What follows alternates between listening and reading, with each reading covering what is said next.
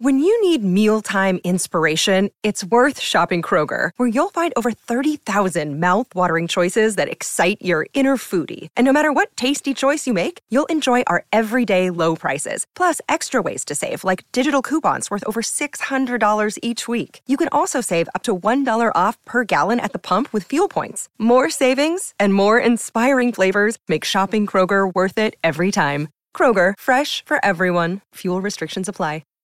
Here's what's coming up on this edition of My Life in 4 Trades.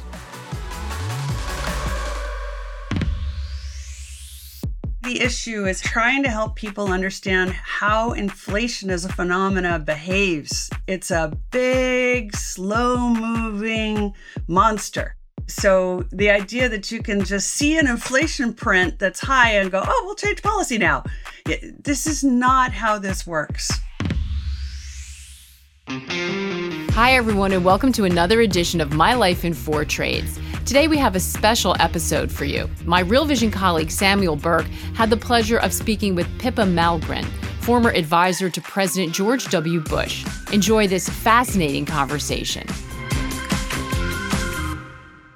Pippa, welcome to the podcast. You are one of the most interesting people that I've met since I started my Real Vision journey. So I'm so excited for this conversation, in part because you have this incredibly diverse background, this diverse career, and this incredible family story, which I want to know is helpful or a hindrance at times. But you're also an American based in London like me, so we have that in common. But I'm curious about how it all started and what your childhood was like and how that influenced who you've become today. So take us back and tell us what younger Pippa was like.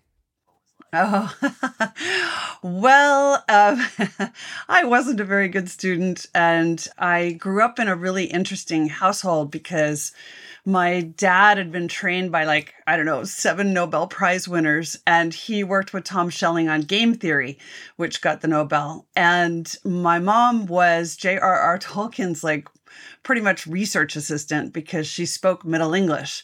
And so this kind of fascinating world of brilliant people who just wanted to talk about everything. But I particularly loved hanging out with my dad, who taught me a lot about how the world economy works. And he worked for 4 presidents as economic advisor. And he was part of the team on the Cuban Missile Crisis. So what I realize now, decades later, is that he taught me to see the world from the Oval Office, like that global perspective where you just can't say, well, I'm just a Japan specialist, right? You have to actually make a decision. And my mom taught me the power of stories.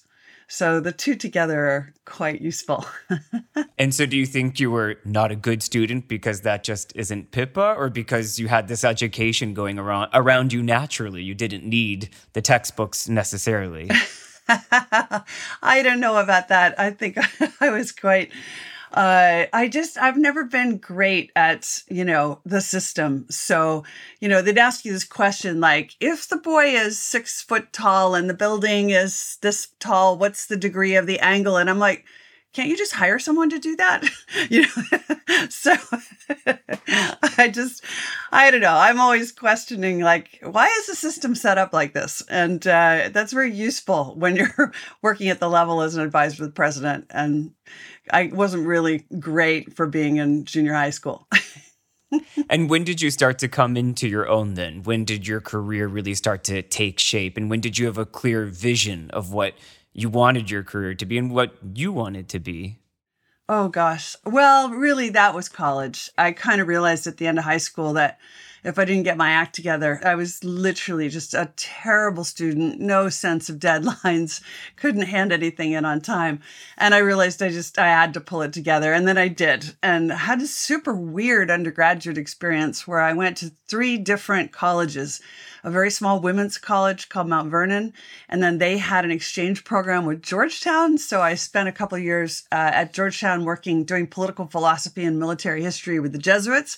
And then I got into Yale as a visiting student scholar in my senior year doing ancient Greek military history. And what's really funny is all along the way, people were like, you're never going to get a job with political philosophy and military history as your, majors. But it just somehow made sense to me. And actually, fast forward, they've proved to be really essential for everything I've done in my career. So anyway, then I wanted to see the world. And so that meant going to university for graduate school in Europe. And I got in somehow to the London School of Economics, did a master's and PhD. And then I realized actually the heartbeat of the world economy is finance. So I wanted to work in the financial markets, and I did that for a long time. Well, those formative college university years sound a lot like you now, all over the place. I never know what time zone I'm going to find you in the Middle East, the UK, the US, wherever you might be. And that kind of leads us perfectly into your first trade, because so many Real Vision fans will know you talking about geopolitics, will know you talking about VC firms, and they know that you have this finance background, but you're not necessarily in the finance industry at this particular moment. But you were in a big way for your first big trade, which is the dollar-yen trade in the mid-90s. So set that up for us. Where were you working? What were you doing? So I was sitting on the trading floor at Bankers Trust. I think at that point I was one of the currency strategists. And I remember I was like trying to explain, our view about currency pairs, and all the traders would look at their screen and they wouldn't even turn their head to look at me while I was talking at them, because they were like, we don't even care, you economists, whatever. We're trading. And one day we got something across the Bloomberg screen, and it was the sort of key person in Japan in the Ministry of Finance. And he said something. And because I had come from the political world in Washington, and I literally spoke that language, I could see what he was saying meant something in particular. And all the traders thought it meant the opposite. And I'm like, no. This definitely means this other way. And it happened that I had met this person and was able to have a conversation with them that helped us clarify what the real situation was, which was it was a misquote. And I realized that my personal network of connections, that I could find out information from policymakers. But not only that, I realized there's actually a bigger trade in this, which is that I know it sounds weird, but I speak both Klingon and Federation. I can explain the policymakers to the markets, and I can explain the markets to the policymakers, but they don't really talk to each other very well. And so I came to a really strong view about the direction of travel for dollar yen, not based on any math and charts and numbers, but on understanding the political dynamics at the time. And so I made this, really big bet. We went from 82 to 135 in dollar yen during that period. And I was right. I got promoted to be the chief currency strategist of the bank.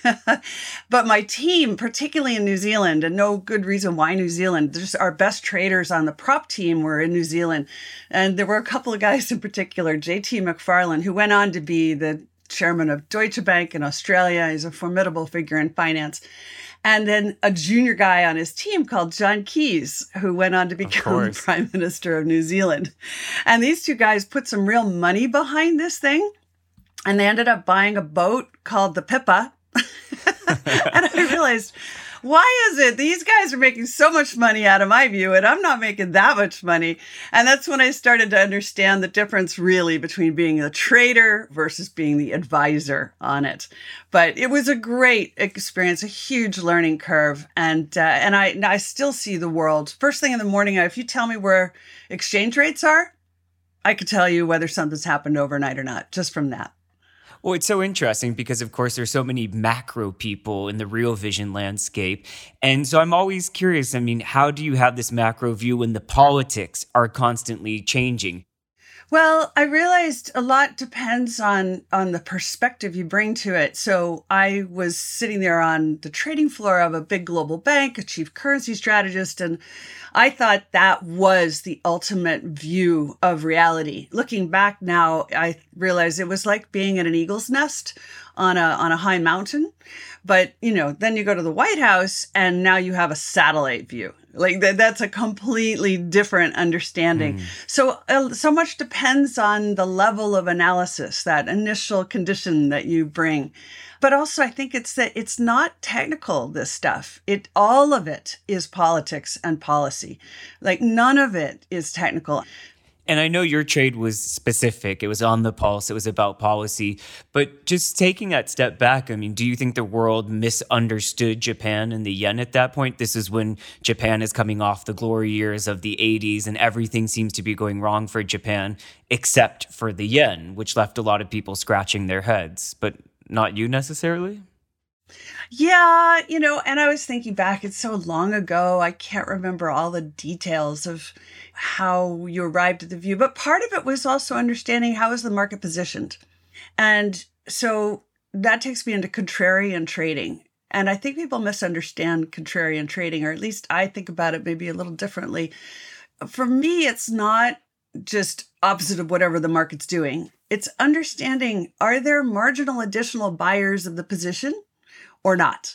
And if you know that 90% of the players have already put the positions on, then it's pretty likely that the slightest bit of information is going to push the trade the other way.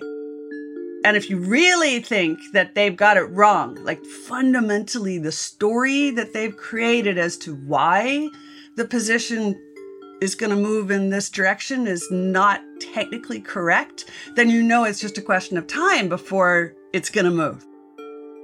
And therefore, going the other way, you don't even have to be committed to all the reasons why it's going the other way. You're just looking at market positioning, saying there just aren't the marginal additional buyers of the position to keep it in place. It'll have to reverse at some point.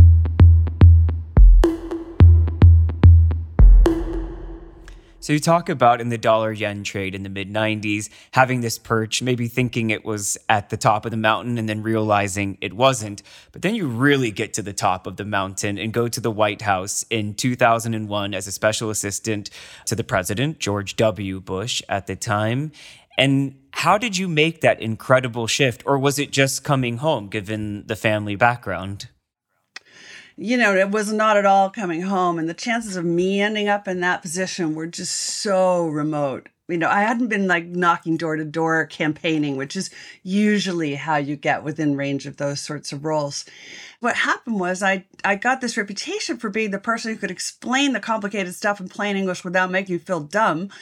And that meant I started getting lots of phone calls from people who literally just worked out they might be head of state in like the next year. And, if you're going to be head of state, head of government, you will have a moment where you clock this is possible, and then you start assembling your advisors. So one of them happened to be George W. Bush. And that was because the brilliant and marvelous Larry Lindsay was his economic advisor. And so he knew me, and he knew we always compared notes. I was in France last week. What did you hear? I'm in Tokyo this week. What did you hear? We did compare notes on the world. And so Larry said, I think that you would be the right person. So I went off to Austin, and George W. Bush and I hit it off like a house on fire. It was fantastic. And he asked me to be his advisor on the international economy during the campaign, which of course was a minuscule part of what was going on in the campaign. And then he won. And so he offered me being in charge of all financial market issues. And I was like, absolutely. I always think life sends you invitations, and mainly you should say yes, unless there's a good reason not to. And then, oh my God, what I thought financial market advisor to the president meant was nothing like what it actually was. So what was it actually? Did it change your idea of how power works and what the inner structure and power circles of government are? It did. Well, remember again the context. So we just had the dot-com bubble burst. People were terrified that the economy would never recover ever again. And so we arrived with a stimulus package, and then we had 7 of the 9 largest bankruptcies in American history all happen in 12 months. So that was Enron, Tyco, WorldCom. I mean, it was just a massive car crash. And so I ended up working on Sarbanes-Oxley. And this whole thing about what should the regulatory framework for the financial markets be was not something I dealt with in the markets themselves. So that was a big jump and learning curve. And probably not what you expected a Republican administration to be doing, putting in, more regulation instead of less. Well, what we tried to do, just to be clear, what we're trying to do is move the personal accountability of the chief executive. So they couldn't say, oh, I had no idea that, these things were happening in my company. It's like, yeah, but you have to, because you are the chief executive. So basically what we did is said, everybody's accounts, you sign them personally. And initially that freaked every chief executive out. But ultimately, it actually, I think, has been a good thing. There have been lots of bad aspects of Sarbanes-Oxley. But at any rate, that was one. And then, of course, 9/11. And 9/11, that was literally a direct hit to the financial markets on one level. And I remember we were sitting in the briefing room inside the West Wing when it happened. But at that time, it's super weird.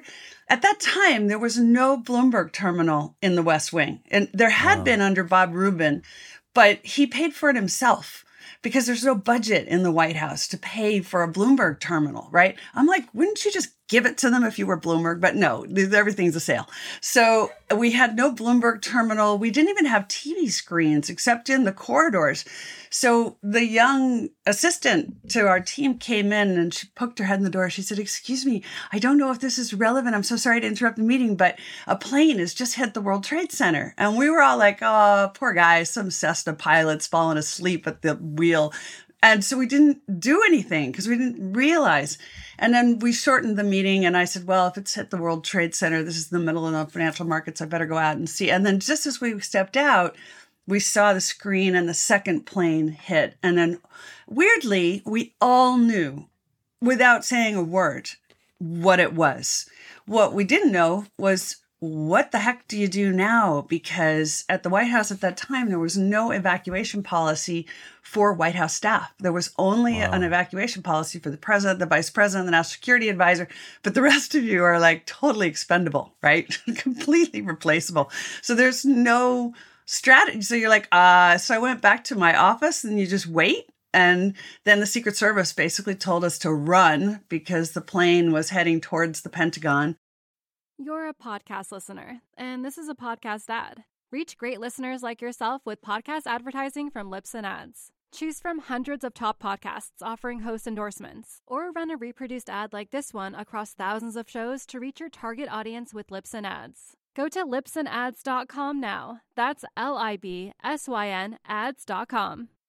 So when all of this was happening and you're fleeing the White House, do you think in that moment or in the days to come, this is going to be a terrible, terrible recession, some type of financial crisis like we've never seen before? Because I always look back on that time in high school and remember thinking the U.S. is about to go through something incredibly profound, which of course it did, but it didn't hit the financial markets as hard as I would have thought when, being in high school and studying junior economics. It was a relatively mild recession compared to what would come at the end of the Bush administration.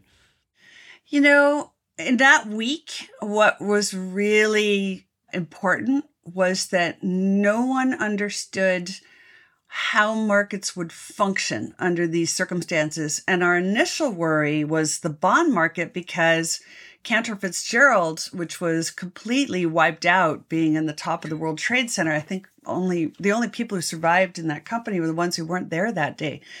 And I can't remember the percentage, but they were handling some huge percentage of the, sort of G7 bond market and the particularly U.S. Treasury market, which was a concentration that we hadn't been aware of. And that was an issue all by itself. So the question was, oh my God, can the market pick up where Cantor Fitzgerald left off? Like, how fluid is it? And so my network, again, because I had been in the markets, I knew who to call. I called lots of different people. I always think if you're in the White House, it's really important to talk to a lot of different people. It doesn't always happen. Sometimes only one or two people influence how you make a decision. But I called a whole bunch of people and realized that actually the bond market's okay. They can figure this out. The stock market is a whole different thing. And what happened was initially, so the power station that supported the New York Stock Exchange was underneath the World Trade Center. So initially it's on fire, and then the firemen came and it's flooded. So both of these are super bad for electricity. So, you're like, okay, how do we turn the New York Stock Exchange back on? It's a different layer of the crisis from the immediate question of how do you deal with the humans who've been directly affected and the missing and the dead. But it was also this question, how do you put the markets back on so the world economy can function? Because everybody had an open position. And so no markets anywhere in the world could work because nobody could close the positions. Nobody knew where they stood. And it turned out it was really difficult to get electricity back to the New York Stock Exchange so that they could just flip the switch to forward the data. And it took a huge rigmarole to get it done. And we were really pushing, like, how quickly can we get this done? And the New York Stock Exchange were very nervous. They were frightened if they turned it on and then it failed, that would be a much worse situation. I'm sure anybody going into the White House knows that they're going to have a front row to history and have some incredibly tough moments, but hard to imagine just how terrible it would be, what you would witness. What were the professional and personal takeaways you had from taking on this gargantuan role at the White House? Well, I didn't know how gargantuan it was until the pressure came. And I guess that's one of the things about that kind of job.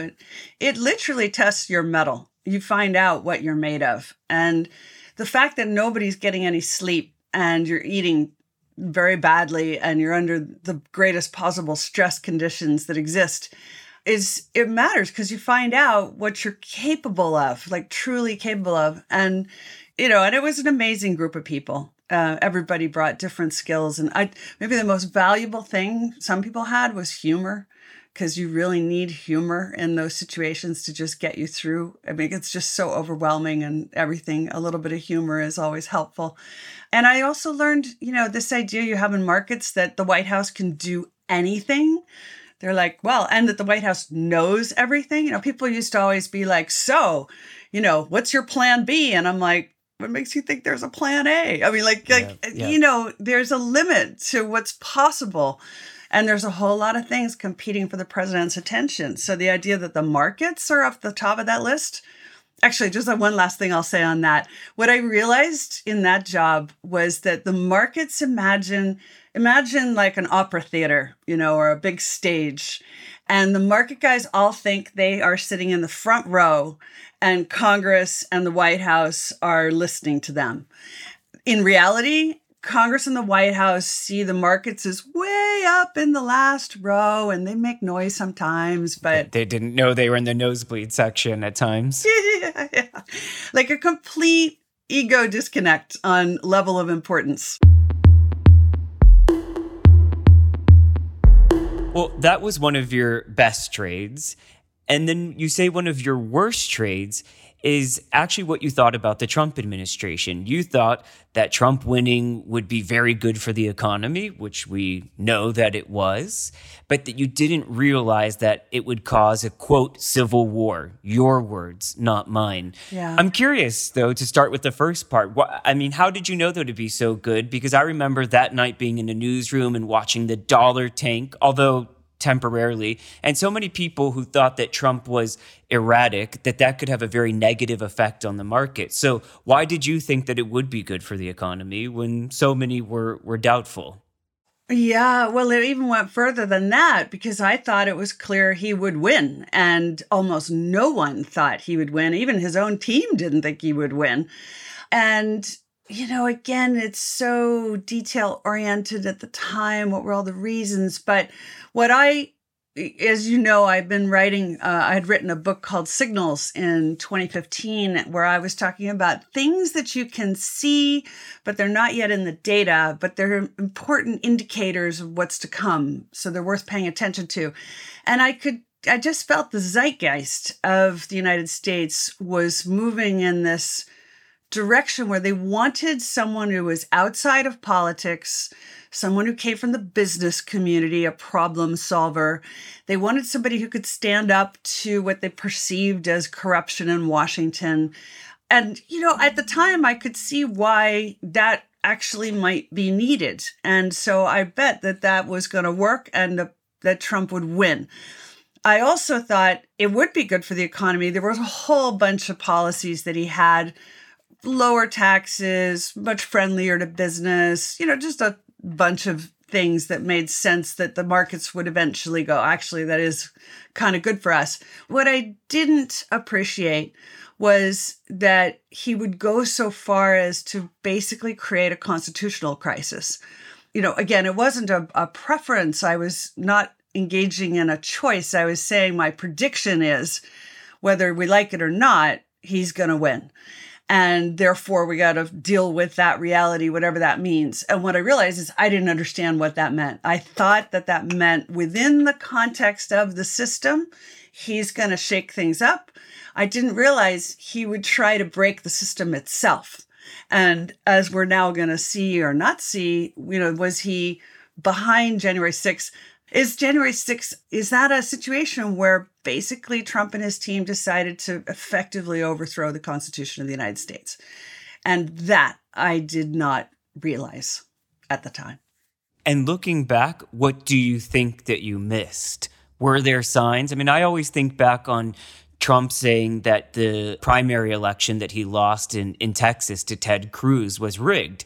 He was saying, so many elections were rigged. And that one really stood out to me because I thought, well, you're saying even the Republican primary is rigged. So to me, it wasn't such a stretch to think about January 6th, maybe not the exact events, of course. I couldn't have predicted that. But all of the actions and words that Trump said and did leading up to that actually was no surprise to me. So what do you think you and other folks missed then? I missed that and I'm still trying to explain it now. And it's super interesting, the feedback I get on my writing about this. But what we're really witnessing here is a clash of civilizations. That Samuel P. Huntington came up with this concept, I think back in the early 90s. And it was the idea that wars wouldn't be between countries anymore. They'd be between cultures. And what we've had in America is a splitting apart into two cultures.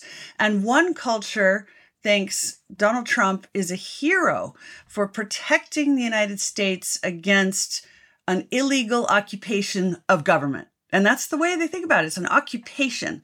And so they're a resistance, they're a freedom fighter, they are, fighting against a system that has gone in a wrong direction.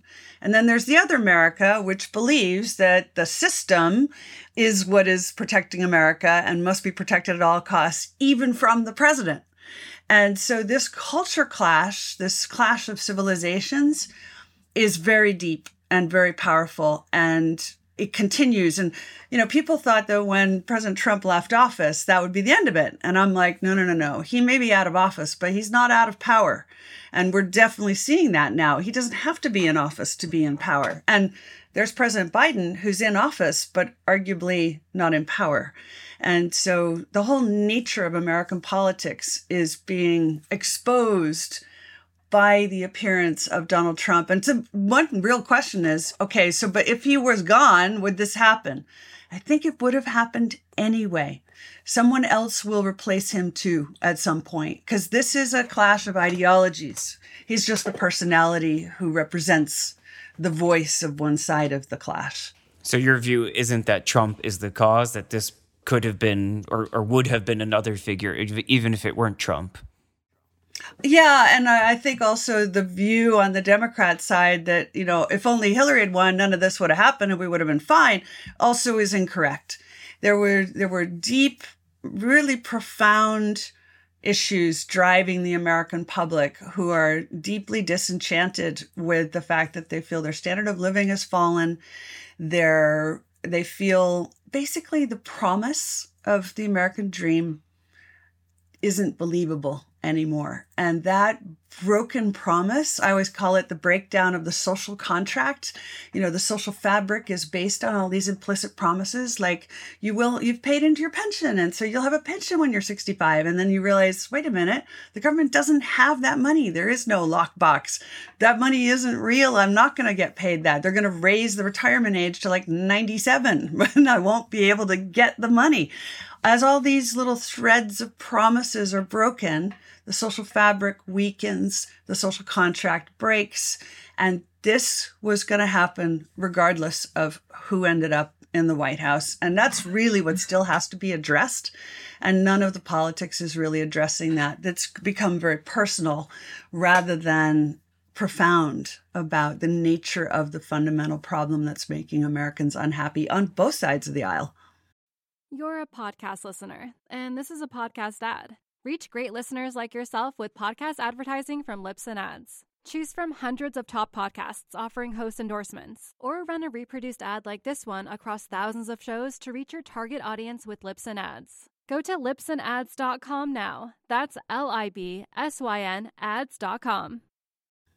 And I'm just curious, I'm actually not asking you this because we both happen to be based in the UK, but do you see those same factors happening in a place like the UK? I mean, Brexit is the obvious, marker there, but I just mean in a broader sense of the world is really why I'm asking you that.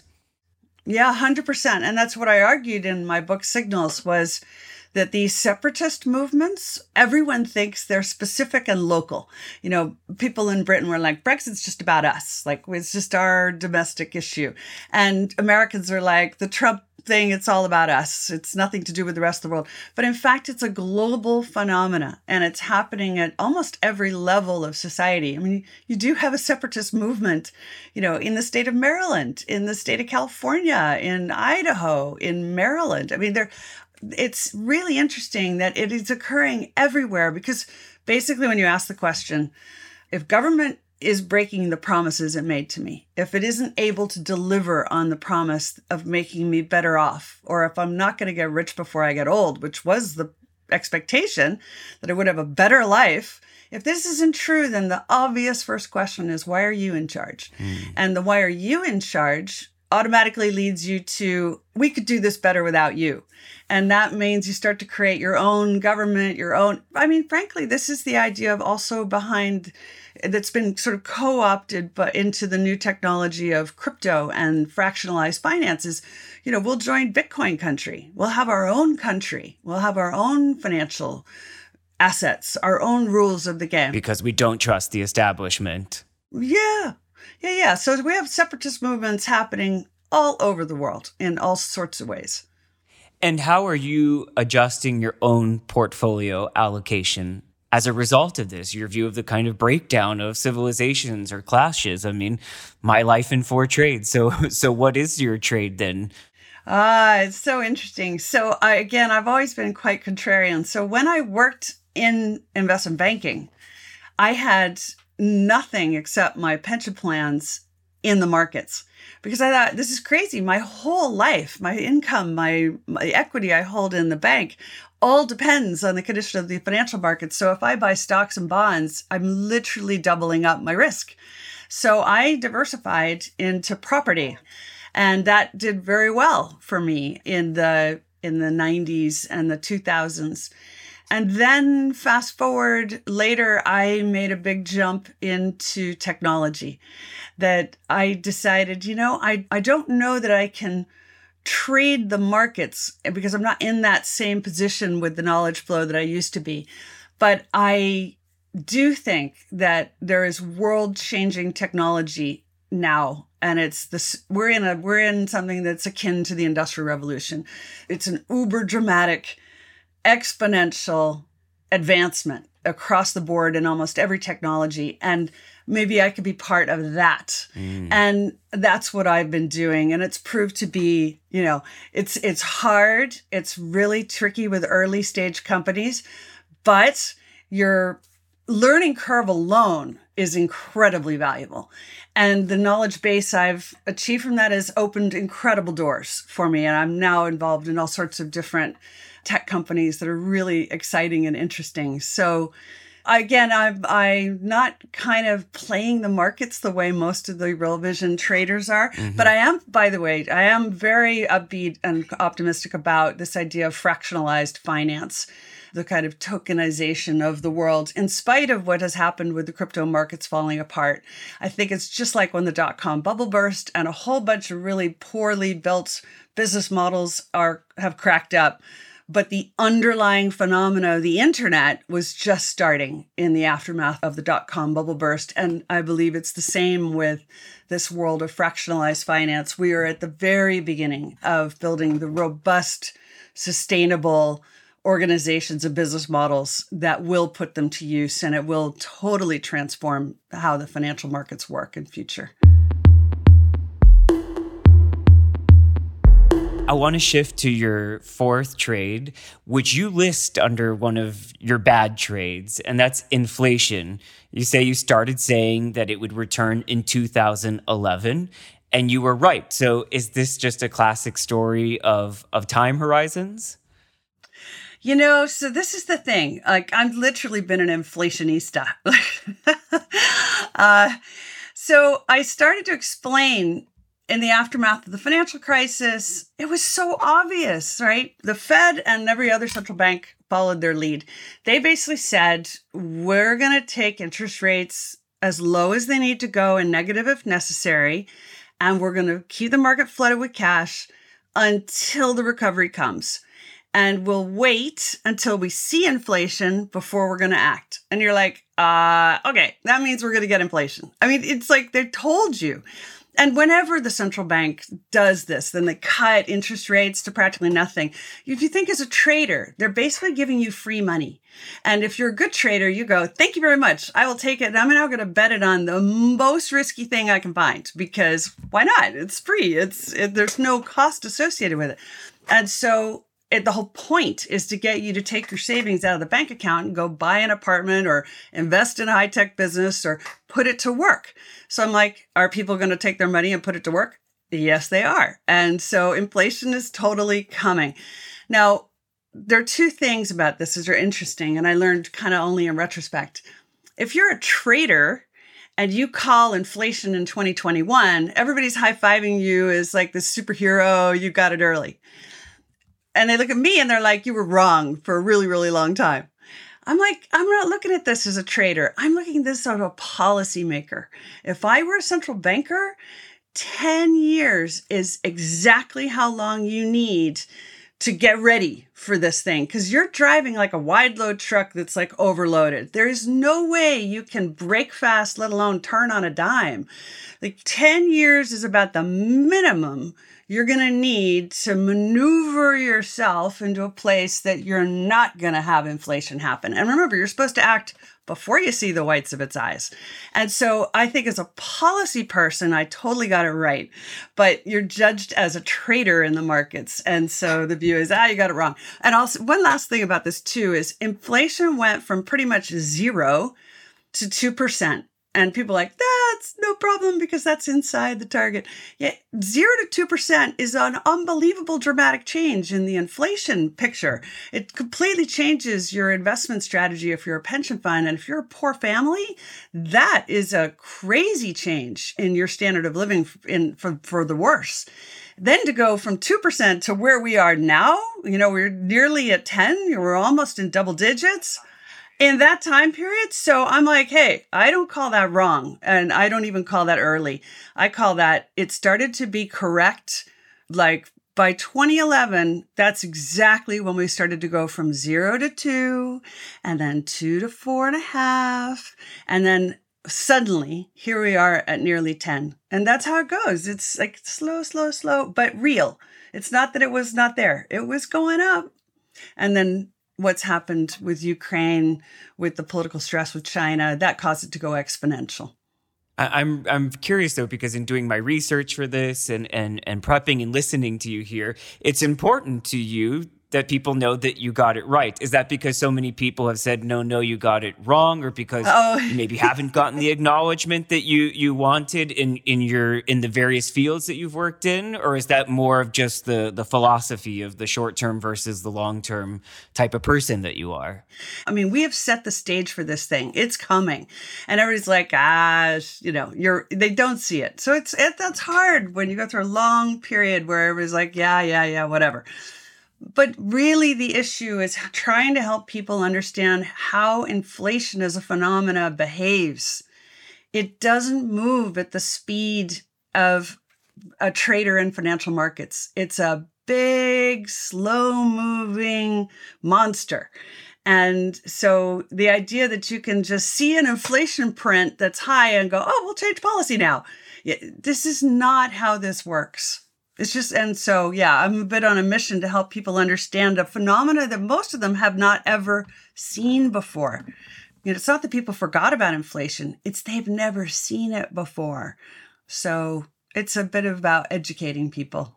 People like me, certainly I've never been in a market where I've had to report on or trade on this type of inflation. And not to box you in like people have done since 2011, but if I'm listening to you and thinking big picture, it sounds like you think inflation is here to stay for a long time. And you talked about needing 10 years to adjust around inflation for these policymakers. Well, I think it's, once you have it, it's super hard to get rid of it, like really difficult. But the good news is that we have kind of two competing sets of pressures.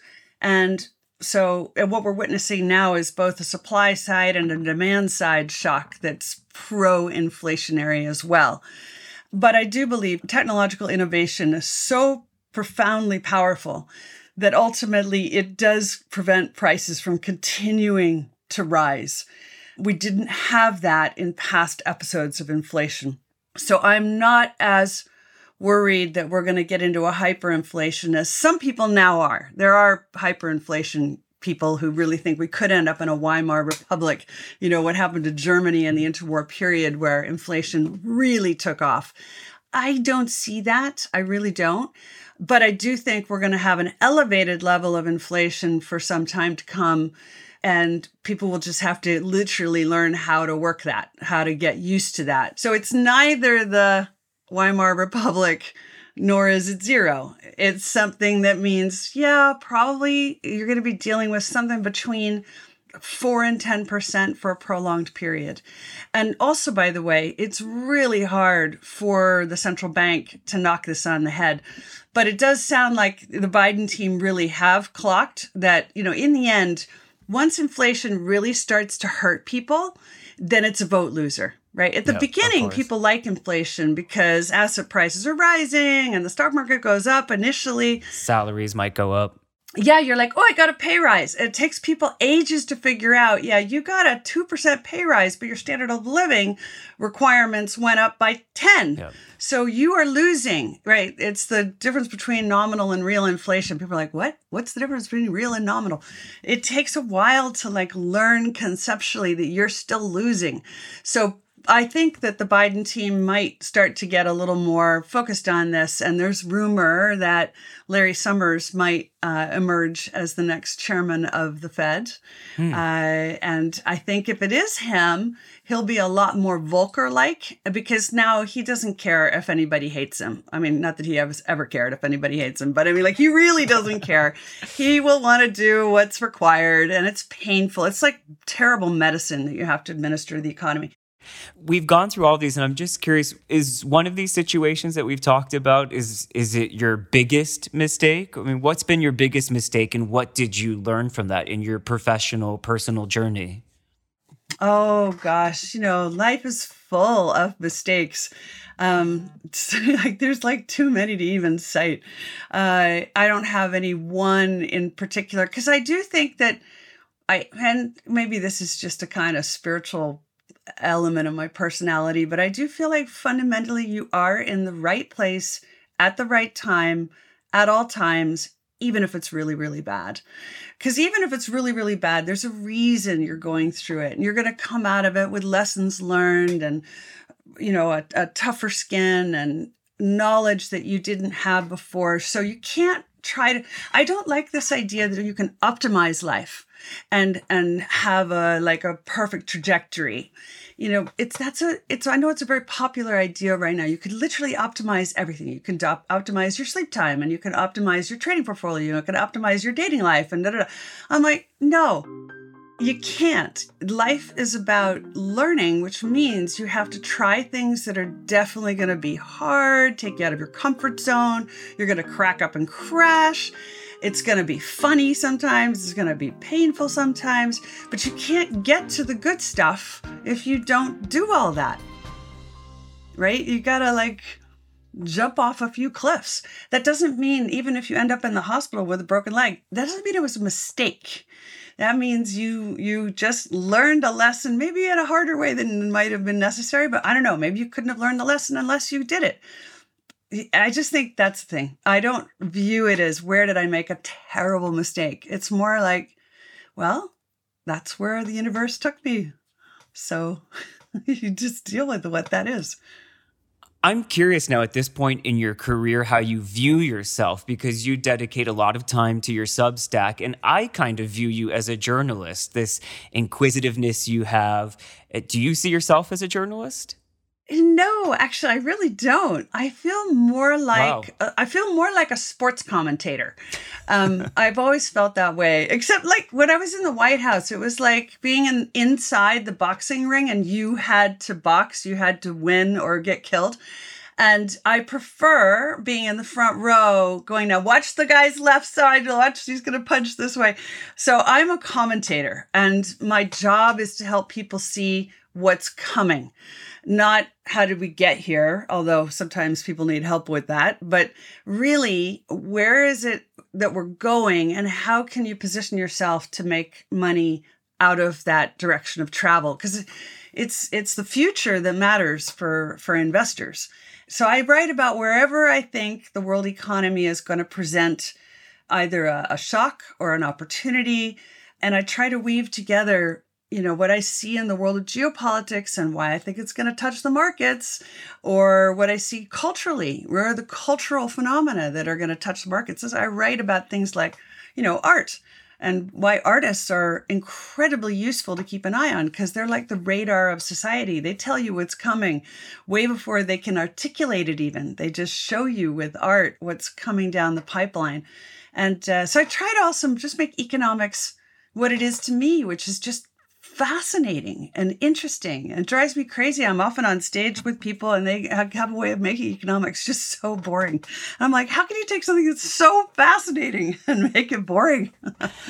Pippa Malmgren, making life and economics exciting. You do it on stage, on your Substack, and every time you're with us. So thank you so much for joining us on My Life in 4 Trades. Thanks for having me. All right, that's a wrap on this week's edition of My Life in 4 Trades. For more on the series, visit realvision.com/My Life in 4 Trades. Make sure to use the numeral 4. You're a podcast listener, and this is a podcast ad. Reach great listeners like yourself with podcast advertising from Libsyn Ads. Choose from hundreds of top podcasts offering host endorsements, or run a reproduced ad like this one across thousands of shows to reach your target audience with Libsyn Ads. Go to libsynads.com now. That's LIBSYN ads.com.